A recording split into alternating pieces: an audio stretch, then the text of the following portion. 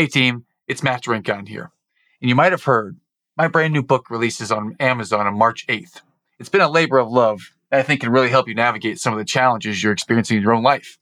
I go over toxic positivity and how to think you're in it for everyone else. In reality, you're in it for yourself.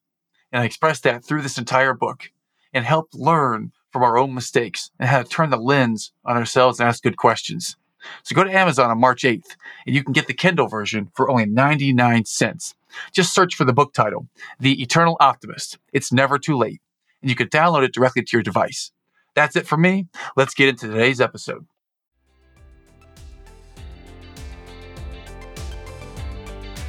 Good day, friends. It is a privilege, a pleasure, and an honor to welcome you to yet another episode of the Eternal Optimist podcast. I'm your host, Matt Drinkon, and buckle up. Today, we are going to go deep. I have had the very unique privilege, pleasure of interviewing someone who, I don't even know how to start this. I am so impressed and amazed. First of all, her name is Mitzi Perdue. And if you've not heard that name before, I can guarantee you're going to have heard a little bit about her background. Her family started the Sheraton hotel chain. And that was her father. And she was married to Mr. Frank Perdue of Perdue Chicken. So those are a couple things that might tell you a little bit about her background. She grew up in a place where there was wealth, and our conversation today, you would think that it would be about something like that. And granted, there was one little mention of Perdue Chicken in there, and it was kind of a joke when we did talk about it. Today's conversation, as I share this, is actually very important and it's very serious. There are some places today where we go pretty dark and pretty graphic with some stories. And why I want to share and put the disclaimer up front is because today's conversation is about the human trafficking that's happening in the Ukraine. And Mitzi knows this because she went there firsthand and witnessed it. Now, as someone of her stature, she went incognito, so people didn't know who she was when she was there. But she saw some things, and she relates these stories in detail and had me in tears at times. So prepare for this because there are some challenges. On the other side of that, she speaks with so much purpose, so much conviction and passion. When she shared that she was 81, it surprised the heck out of me because her youthful exuberance is on display for the entire discussion. This might be a good episode, as good as any, to go and watch on our YouTube channel as well, because she brings such life and spirit and such optimism. She truly is an eternal optimist. To get to that light, we've got to go through some of the dark that will blow your mind. These are the stories you don't hear in the news. The media won't cover this. This is something that someone who has the ability and the influence to make things happen, so to speak, she's doing that. So you'll notice on our show notes today that there is a page where you might be able to donate to this cause. Just wait until you hear it. This story is deep. The story is rich. It goes in a number of different directions. And it is my sincere pleasure to introduce to you a woman who needs no introduction, Mitzi Perdue. Please enjoy.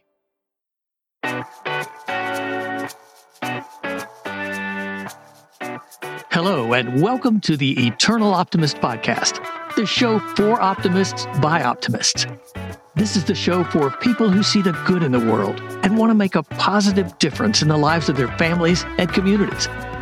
Each week, you'll hear inspiring stories that will get you thinking bigger and playing more offense in life. With your host and high-performance coach, Matt Drinkon. And with that introduction, it is my real honor and pleasure to introduce someone who might not need any introduction, Mitzi Perdue. Mitzi, welcome to the podcast today. Well, it's a complete joy to be on, especially since I believe that I'm not sure how long the distance is, but I believe I'm following Mark Victor Hansen maybe a week or two ago, whenever. Yes. Well, we might start, and I might ask you, what is something about Mark that you find endearing or just causes you to love him? What's something great about Mark? Well, I like to joke that I'm the world's greatest living authority on Mark Victor Hansen, the chicken soup for the soul guy. And the reason that I dare say that is I suspect there's nobody else who's interviewed more than 100 people trying to find out what makes Mark Victor Hansen tick. And I did this because I was writing a book on him. It's called Relentless, and it came out last month. Yay!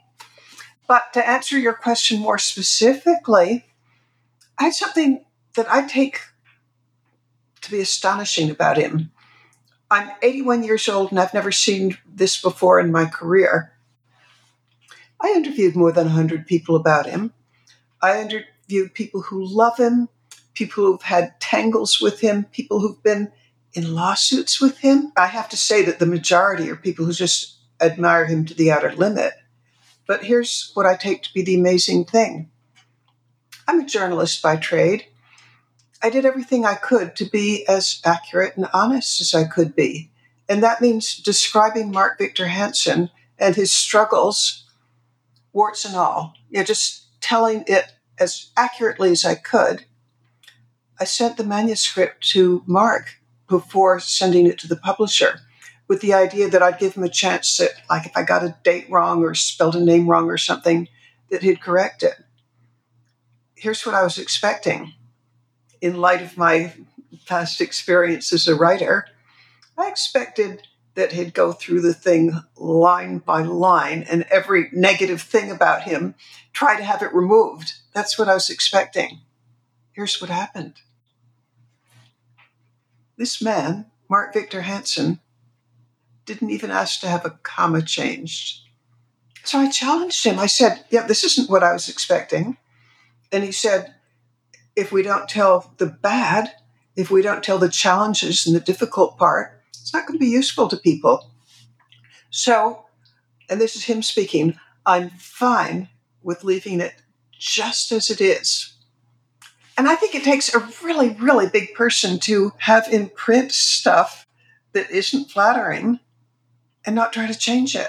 I've never met anybody who was that big of a person. That certainly says something about Mark and also about you giving him that opportunity to read it. And thank you for that opening about Mark. I'd love to go to one of the thoughts you'd shared right there about the challenges. And I'd love to kind of turn the lens back to you, Mitzi. And if you could share with us, what's a challenge in your life? You can go back in time, you can go right now. Oh, let's go with right now. I'm just back from Ukraine, and I was invited there because of an article I'd written in Psychology Today about human trafficking in Ukraine. It turns out that the head of the Kyiv region police, and his name is General Nebitov, and he has 6,000 people under him, so he's a big deal. He had written his master's thesis on human trafficking. So what I wrote in Psychology Today about human trafficking somehow came to his attention. Woohoo! And I had the most amazing Zoom call. Ooh. General Nebitov invited me to come to Ukraine to see for myself. And I'd love to tell you some details of that, but since you specifically asked about what I'm struggling with right now, I ended up, after 5 days in Ukraine, feeling that there's a completely untold story about law enforcement in Ukraine and how the Russians had a great big giant PSYOP, psychological operation, trying to demoralize the people of Ukraine as much as they possibly could. And they did it, among other things, but one of their top priorities was to bomb the police stations, to destroy the police vehicles, to steal or destroy their communications equipment, to empty the prisons. And the reason they did this was to demoralize everybody. And so I personally got to see bombed out police stations, destroyed cars. I got to see this great, big, huge story. And my challenge right now is I want to help them. So what I'm trying with all my heart and soul is to raise funds for a very specific thing. Right now, as I mentioned, General Nebitov wrote his master's thesis on human trafficking, and that's why I came to his attention, and that's why I got invited there.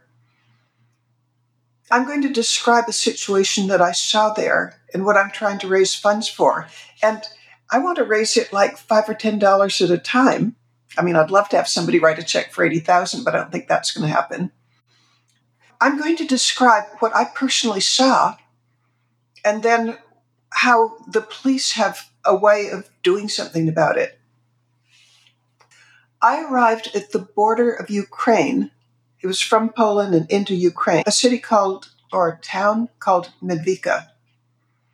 At Medvika, I'm crossing the border, and the border, by the way, it's part of it is like a dirt road. You expect the kind of border you might see, I don't know, in the United States, but no, it was kind of ramshackle, but millions of people have crossed this border.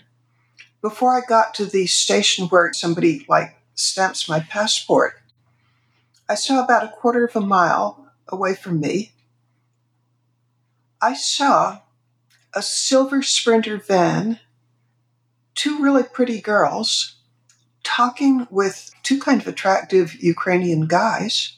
I assume they were Ukrainian.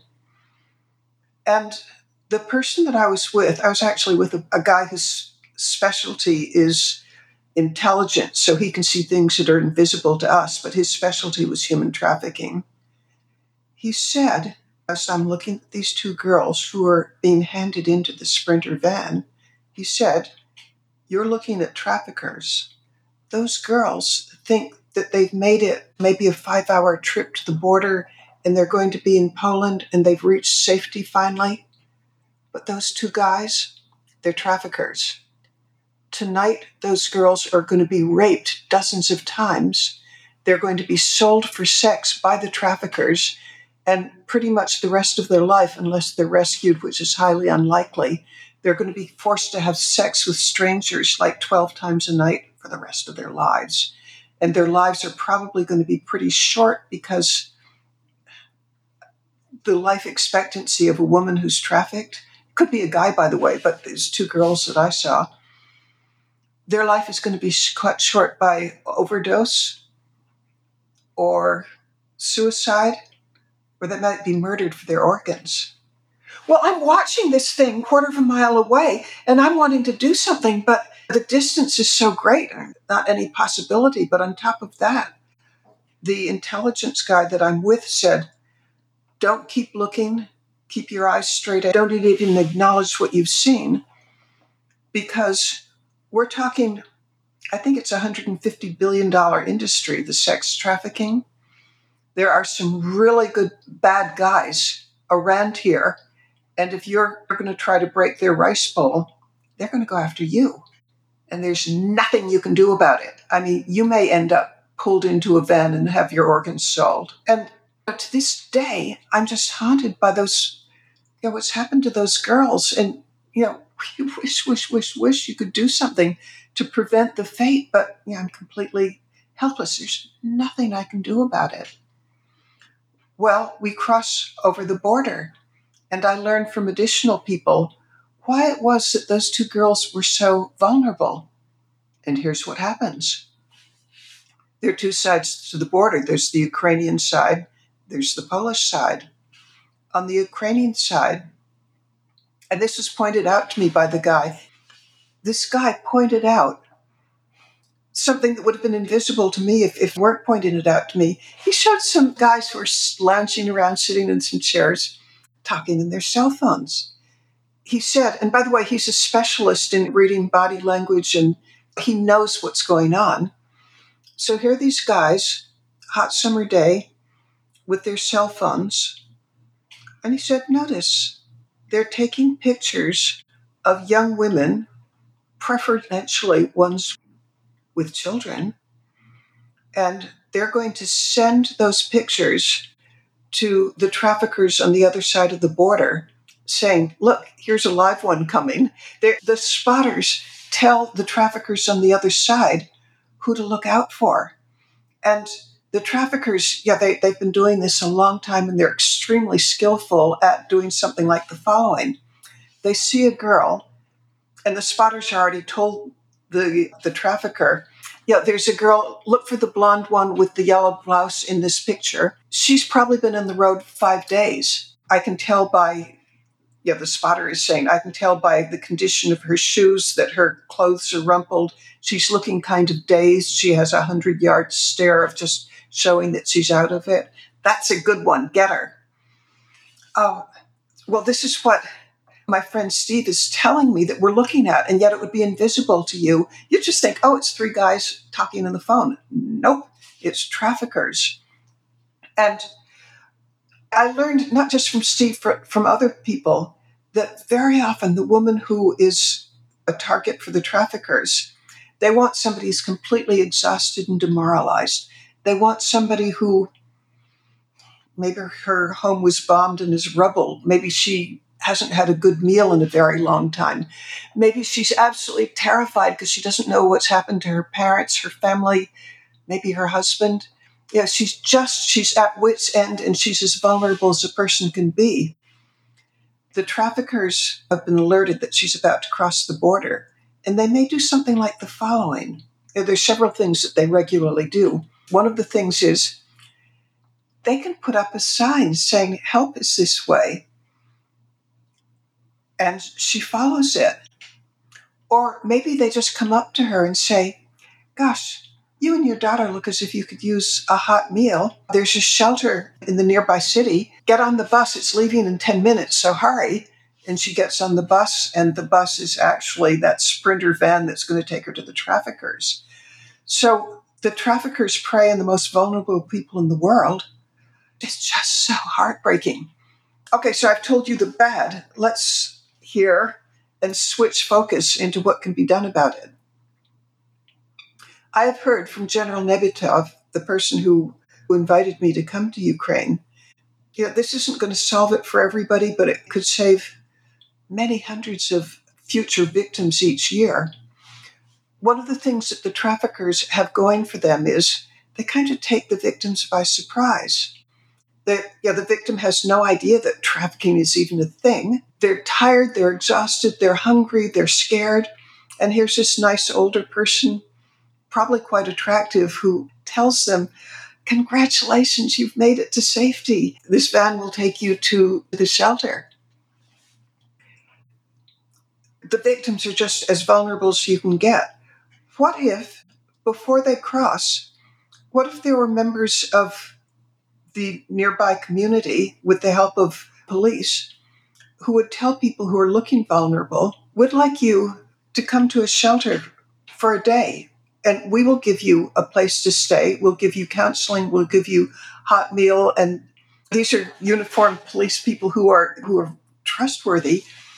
Take a while to have a pause, because otherwise, here's what you could be up against. And then they explain traffickers. And if that woman she's been traveling for 5 days, she's scared, she's terrified, she's hungry, if she could have like a 24-hour pause in one of these shelters, she could talk with counselors, she could be warned what she's up against. She just wouldn't be vulnerable to the traffickers. And so where do these shelters come from? Well, it turns out that they are old buildings that could be rehabbed. There's the one that I'm raising funds for, and I'm raising $10 at a time, and I think I've got like $20,000 right now.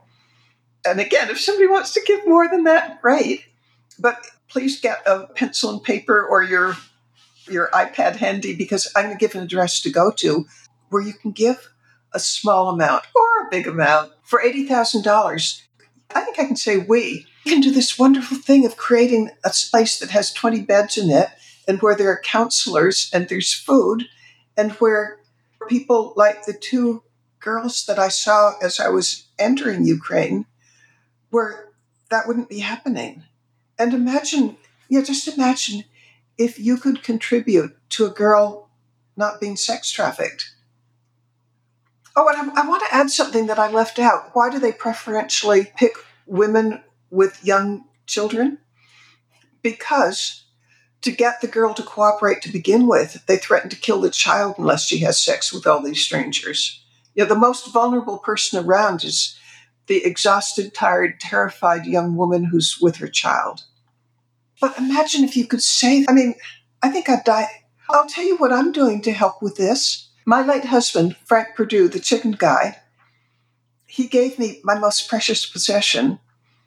It's one of the larger perfect emeralds in the world.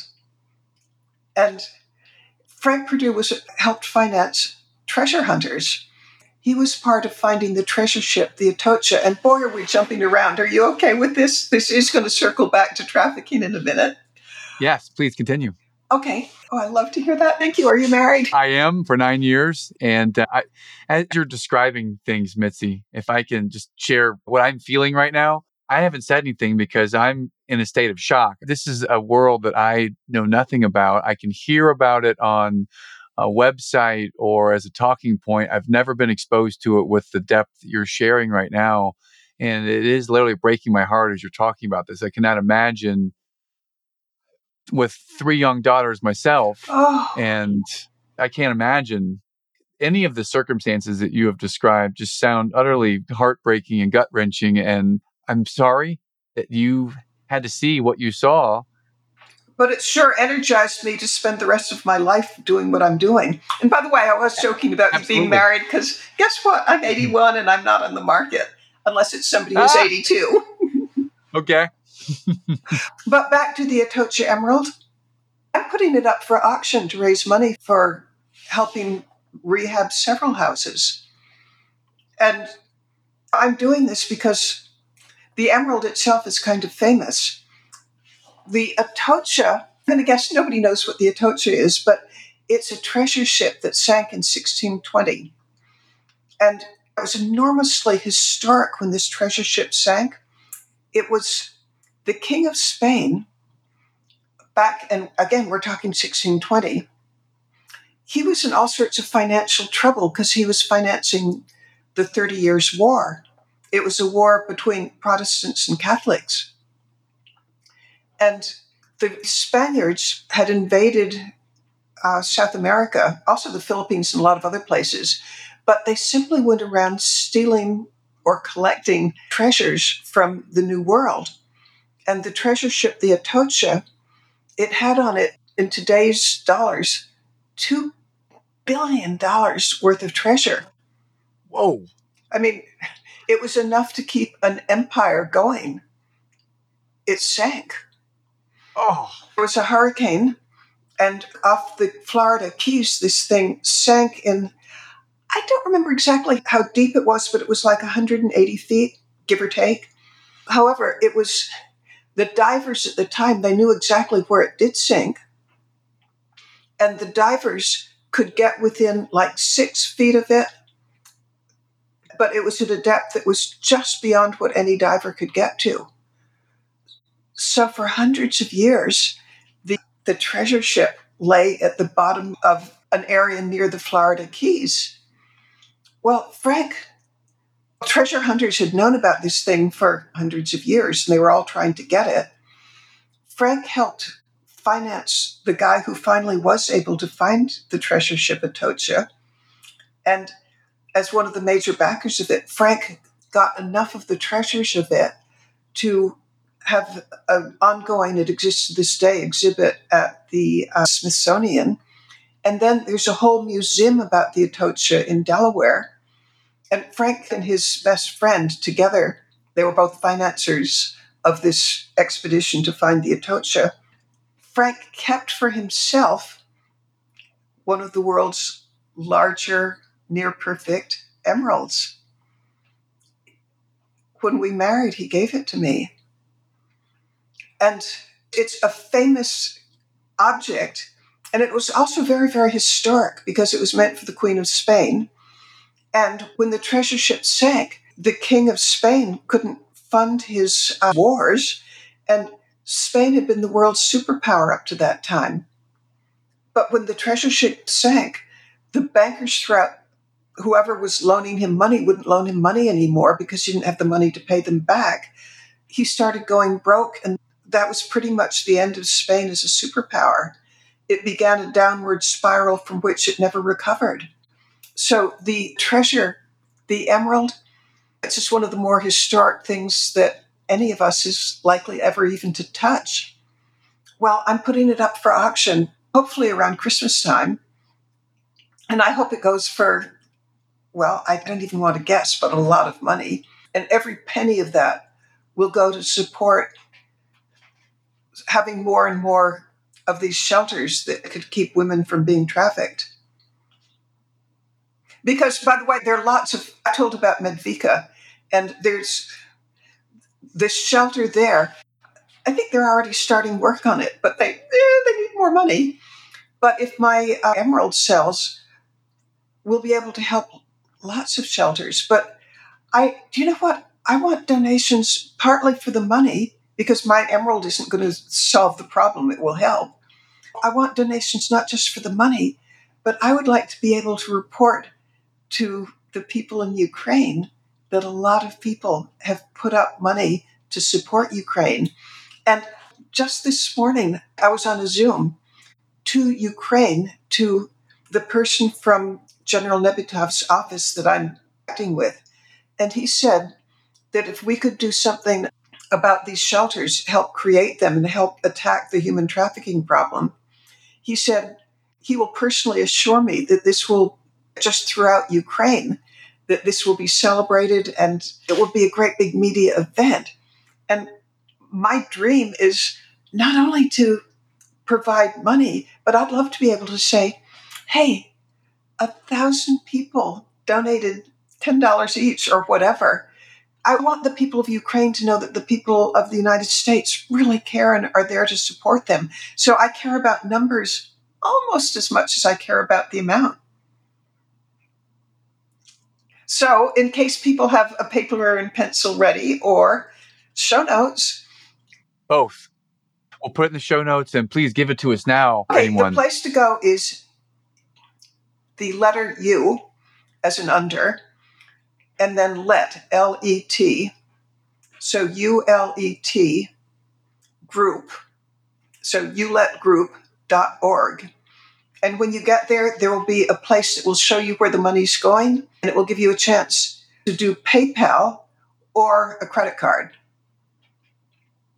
And any amount counts. It's partly the money, but it's partly the support. I would just love to have the people of Ukraine know that the United States really cares and it's there for them. And to be able to contribute to this, yeah. But I've talked with, bunches of people who tell me, I wish I knew what I could do to help Ukraine. Here's your answer. Here's what anyone can do to help.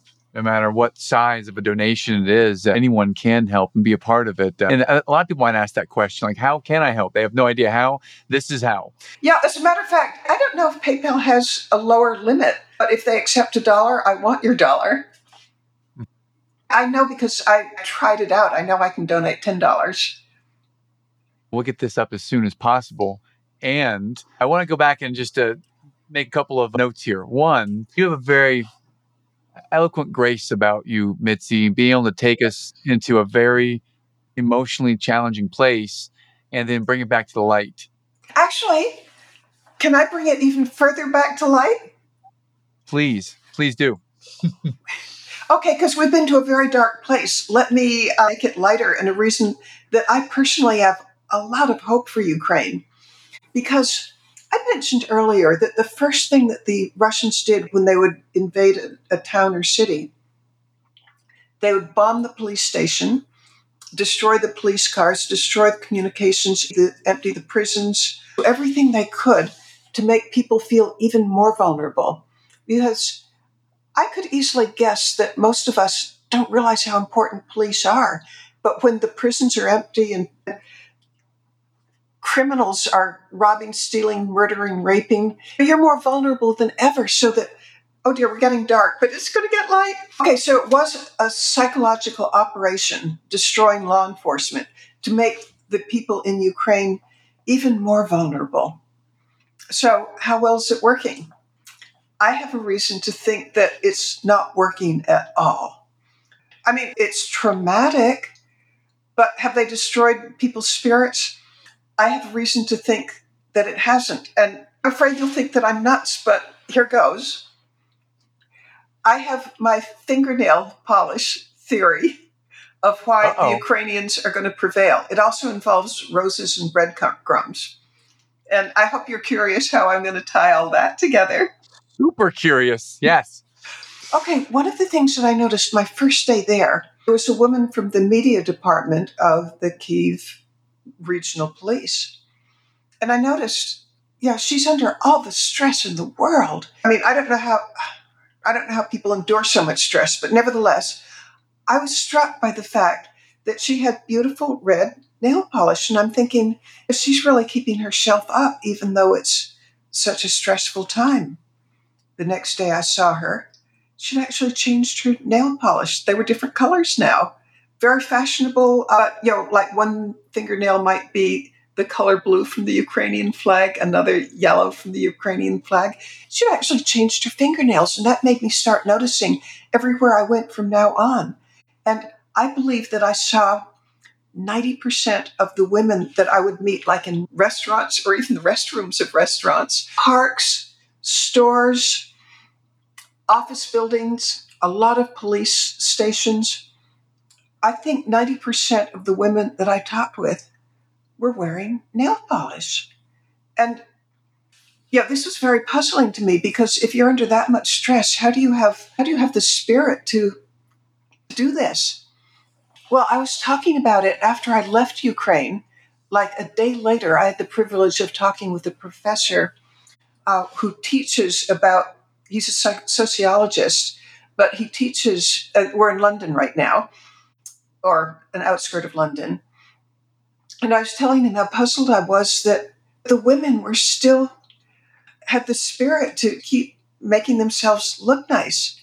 And he said, it's a fairly well-known phenomenon. He said, I'll give you an example from World War II. It's a very famous one. There was a man who was in one of the death camps. They were starving him to death. He had come in weighing 200 pounds. When he was finally rescued, he weighed 130 pounds. And yet every single day, he would save a couple of breadcrumbs from the meager rations that they gave them, and he would put them on the window of his jail cell, and a bird would come and every day would visit him and eat the breadcrumbs. Well, the man, when he was finally rescued, he said, I owe my life to that bird, because the beauty of that bird, the freedom, the connection that there's a better life out there, it kept me alive. And the man also went to say that the people who didn't have a will to live, all too often they didn't make it. That when you have beauty in your life, that it's something that can give you the will to prevail. Well, my view is that the ladies with their fingernail polish, they were kind of giving a giant FU, or I'll say it in Russian because I learned this phrase, idi nahui. They were giving a big idi nahui to Putin by not giving in, not being demoralized. And I saw other examples of this. The biggest one, on the subject of beauty and not being demoralized, I'm going to share with you the most beautiful thing I've ever seen in my entire life. And we're going to go dark for a minute, and then it will get much, much lighter. But I got to be within, at a guess, like 7 or 8 miles from the border of Belarus, which is the area where the Russians crossed the border from Belarus into Ukraine. And I got to see a bombed out police training center. Let's see if I can paint a picture for you. Imagine your own home, and imagine that somebody has dropped an incendiary device that turns your home into a furnace. It burns down the partitions, all the furniture, the lighting, there's nothing but rubble on the floor, because your home has turned into a very high heat furnace. One person was estimating that to do that much damage, it had to be over 2,000 degrees. So I'm standing inside this bombed out hellscape where even half a year later, you can still smell the kind of acrid, smoky stench that comes from Everything that you see is there, rubble on the floor like 5 inches thick, is there because it's been burned. The windows are blown out, the doors are blown out. It's as depressing as you could easily think of. But the chief of the training center took me out the door, the bombed out door, and we walked maybe, I'm going to guess, maybe 90 feet, kind of turning like a corner, and suddenly I see a rose garden with maybe, I don't know how many, just eyeballing it, I'm going to guess there could be 25 rose plants, and they were all flowering. And from like one of the ugliest sights you can see to a beautiful garden. And the flowers, they've been well tended, everything's weeded, watered. It's just beauty. And the chief, he had some clippers with him, and he clipped a rose and handed me what has to be one of the most precious things in his life. And I look at this beautiful thing, I smell the fragrance, and I realize he's not giving in to being demoralized either. He's clinging on to a little piece of normalcy. And why do you fight? Why do you resist? Well, you do because there's a better life. And I think that his is exactly the same thing as the girls who wear, or the women who keep their nail polish fresh and beautiful. It's clinging on to what's beautiful. And that led me to notice that, like, say if I'm walking through one of the parks, even in a small village or in Kiev itself, there were flowers everywhere. Somebody had gone to the trouble of weeding and just taking care of the flowers. And the reason that I'm personally convinced that the psyop of trying to demoralize the people and destroy their will to fight, the reason I think it's not going to win is nail polish and roses. They symbolize, to my mind, that Putin has not crushed their spirits. He's made them sad. He's made them discouraged. I'm told that something like a third of the population even has PTSD from the trauma that they're going through. And yet, the streets have flowers on them. He has not crushed them. And that's why I think that the Ukrainians are going to prevail, because I'm trying to think of the best words to describe it. It's partly will to live, will to prevail, connection with what could be. And then I do think that it's a great big giant Idi Nahui, Mr. Putin. And I think we remember what Idi Nahui stands for. In case there's somebody for whom that isn't clear, good for you because you're a nice person and you don't use that kind of language. But what it really stands for is, and here I'm going to say it right on your podcast, see if you get censored. It's, Mr. Putin, go do something anatomically impossible to yourself. Oh man! I know that my producer was getting ready to push the bleep button. You made it. You made it safe for kids and everyone. And wow, this is a conversation that has changed the way that my view is of the world. It's been eye-opening. It's been amazing, and you are amazing, Mitzi.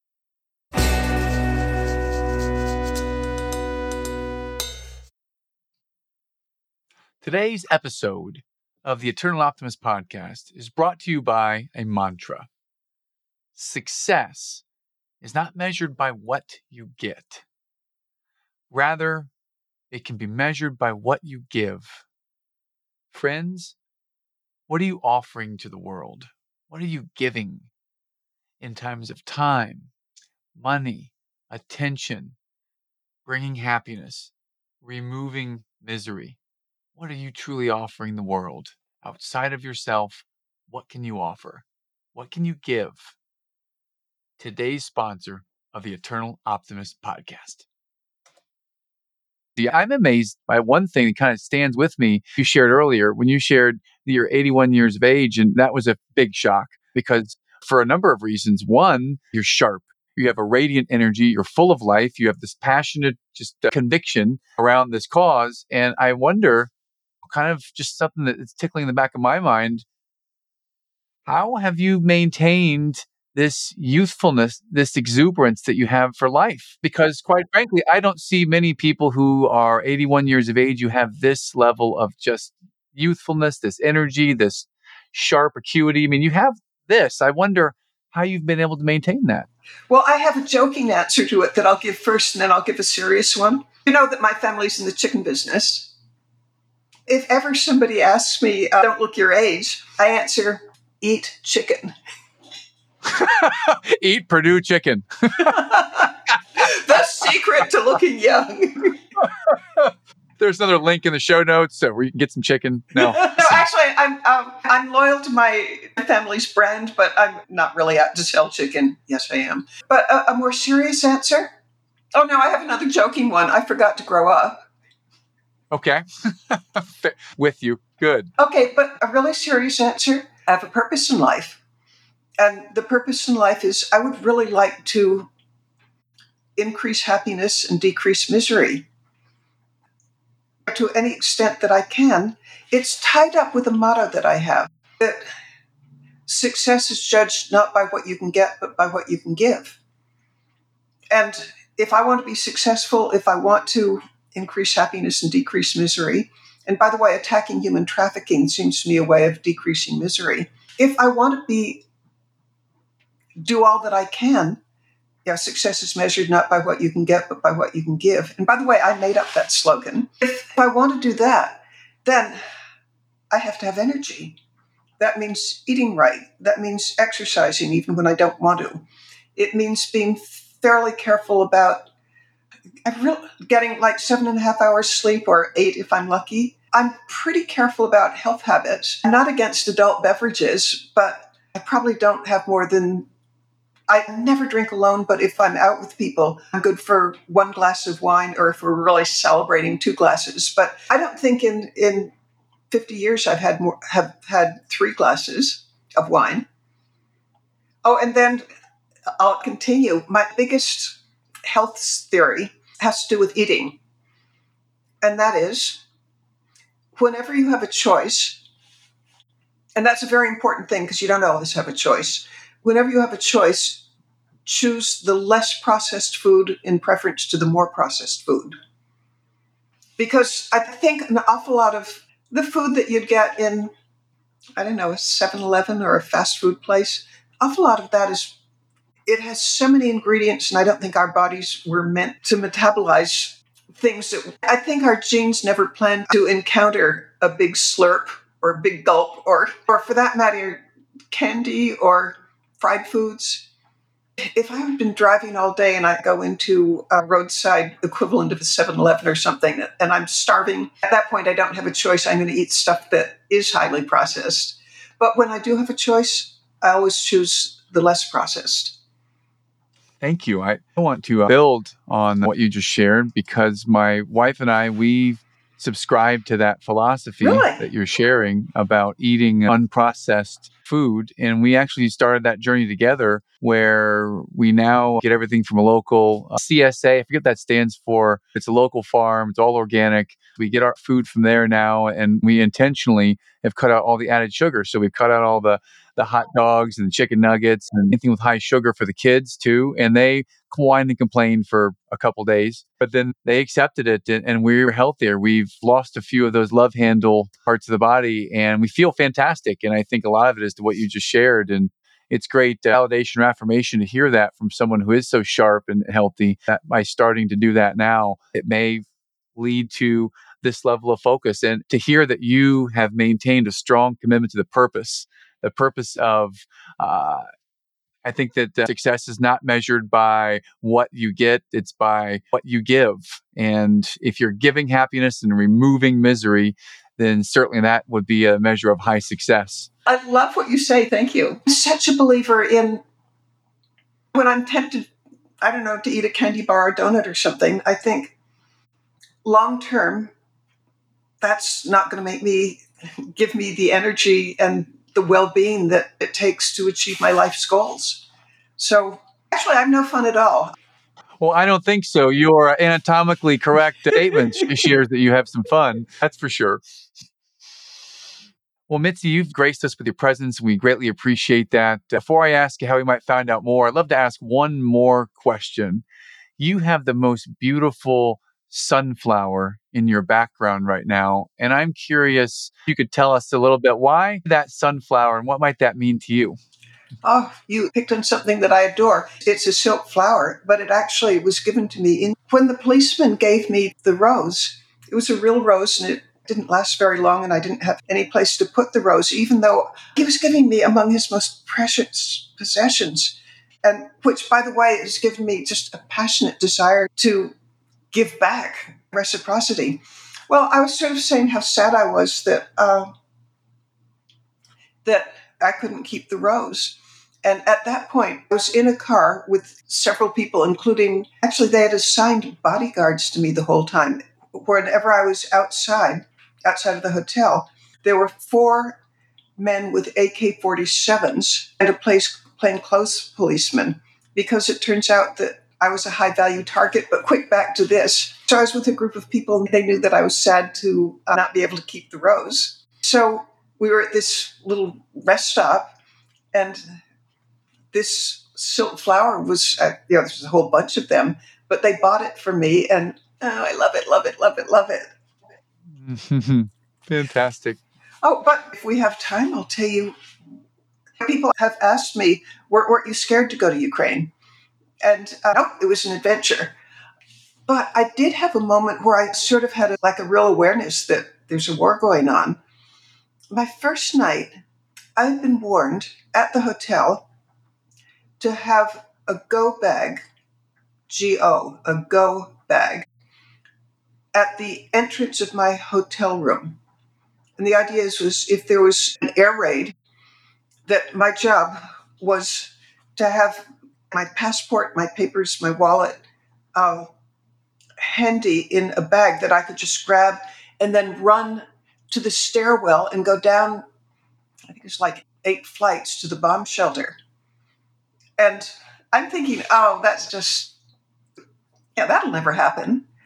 Except it did. At 2:00 that night, the air siren for Kyiv goes off, and the hotel announces, make your way to the bomb shelter. Don't get dressed. Don't do anything. Grab your go bag and go down to the bomb shelter. And while I was in the bomb shelter, I learned some phrases. And let's see if your editor is going to need to remove this. Uh-oh. But watch out. Watch out, everybody. I learned what POO is about. But POO stands for point of origin. When there's an air raid, all the professionals want to know what the point of origin is. And in this case, they were pretty sure. I think I recall them saying it came from the Black Sea, but I'm not sure. In any case, they knew where it was from. And yeah, you're sort of curious what the POO is, the point of origin, but what they really care about is POI, the POI, point of impact. And there was this rocket heading towards, actually it was a cruise missile. Well, okay, I'm not sure. There was a rocket in any case heading for Ukraine. And again, don't hold me to the exact numbers because I wish I'd written them down. But I think we had like 3 minutes, possibly 5, before we'd know where the thing did hit. Wow. I wasn't worried because Ukraine has a population of several million people, and I thought the odds of me being picked out of 3 million people, I'll take those odds any day. So I wasn't particularly worried. There were about 20 people in the bomb shelter, and some of them were worrying. I was very interested to talk with them and find out where they were from. It's just a strange situation to be in a situation of mild danger. I mean, in the bomb shelter, we weren't in that much danger, even if it had hit very near. It's strange to be with a group of strangers in a situation that could be really dangerous. There was a young boy and his parents were comforting him. And it was just, I was interested because I've always wondered, how would I react in a situation of danger? And to the best of my knowing myself, I think I was busy with my reporter's cap trying to record what I was seeing rather than feeling scared. That's as honest as I know how to be about what it was like. We were there, by the way, for probably an hour because there was one rocket that was let off and then another. And that we were to wait until we got the all clear. So I think we were there an hour. I'm curious, in that 1 hour, when you had the reporter's hat on, you were thinking and maybe taking some notes, and that hat was on. I'm curious, just your overall experience with the others. Did you meet anyone and talk with anyone else in there? Would you kept to yourself? I mean, what's the general environment like when 20 people are in a bomb shelter in a foreign country? I'd been coached to give absolutely no information about myself. I think I mentioned that I'm considered not just a high value target, but like ultra high, because there's something called the Wagner Group. The Wagner Group, they're known as Putin's children. They're mercenaries, and their specialty, among other nasty things that they do, is they kidnap people and hold them for ransom. And they'll do things like to make the people who they're asking to pay, they'll cut off your ear and send it to them. I mean, they're not nice people. And since I have a famous last name, I was considered worthy of a lot of protection, but I was coached. Don't tell anybody what you're there for. Don't even give your name. Don't say where you're from. If somebody asks you, where are you from? East Coast. Okay. What are you doing here? Humanitarian aid. Admitting to being a journalist wasn't in the cards. I made it, any conversations I had were very one way. I got to talk with people who, like there was a neurologist who was there kind of studying PTSD.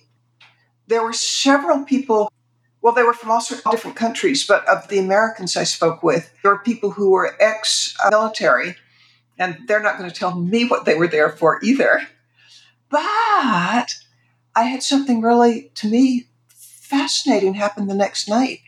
I was at the restaurant of the hotel, and a couple of the intelligence people or the ex-military people were at my table. And they were, as far as I can tell, I mean, they treated it as lightly as a parlor game. They were challenging each other how quickly they could find out who each person in that bomb shelter was. And here's what they'd do. They'd pick out their cell phone, they'd go type stuff really fast, and then like 90 seconds later, they'd pull up a Facebook in which they'd show me the picture of the person that they were identifying. And I could confirm that they had the name and lots of information about each person there because I could see the faces that they'd pull up and show me. So I now know that somebody knows what they're doing can find out a lot about you, even if you don't tell them a single thing. And I don't know how they do it, but I can assure you that they did do it. And they were having a lot of fun kind of showing off to me. Look, we got him. Oh, yeah, the little girl, here she is. Oh, her mother, here she is. Goodness gracious, technology. Wow. You've taken us on a journey. It's been dark and necessary to share, and there's been a lot of light as well. Well, there is something we can help, that we can do to help this awful situation. And every name, I think people can donate anonymously, but if they want to donate with their names, I can make sure that when Ukraine has, actually, it's the person who told me this is the media person from the office of General Nebutov. When they make a big fuss over the money that's raised for these shelters, and I'm told this will be in newspapers throughout Ukraine, I could give a list of however many names I get. I think, and anybody who wants to be anonymous, fine, but a friend in need is a friend indeed. And I just want to show the Ukrainian people that they got friends here. Fantastic. Thank you, Mitzi. You shared the website earlier, uletgroup.org, uletgroup.org. And we'll, of course, have that in the show notes. Are there any other places that we might go, any other websites, social media, any place else we might be able to find you or anything you're up to? Well, please come to my website. It's mitziperdue.com. Excellent. Oh, and we started off today, Relentless, your new book out as well. Yes, please come to my website, or even better, come to Amazon. And this is a story of Mark Victor Hansen. It's his biography, and he told me that he felt that I had captured him. So this is the real guy. And for those of you who don't know Mark Victor Hansen, he's in the Guinness Book of World Records for selling 500 million, and that's with a B, book. He and his co-author, there's nobody besides those two who've sold that many nonfiction books. And this is the story of how he did it. And it went from that man, 144 publishers turned the book down before the 145th said yes. So he really was relentless. And to me, that's one of the secrets of success, just to keep on trying.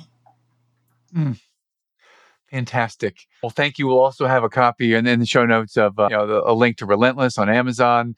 And Mitzi, from the bottom of my heart, thank you for sharing your truth and sharing the story today. We love you. We appreciate you for sharing that. And having said that, I'll give you the last word as I say thank you. Okay, I told you that I wasn't in the market. But on the other hand, if you weren't married... Oh, thank you. It has been a real treasure, real joy. Thank you, Mitzi. Thank you. Thanks for listening to the Eternal Optimist podcast.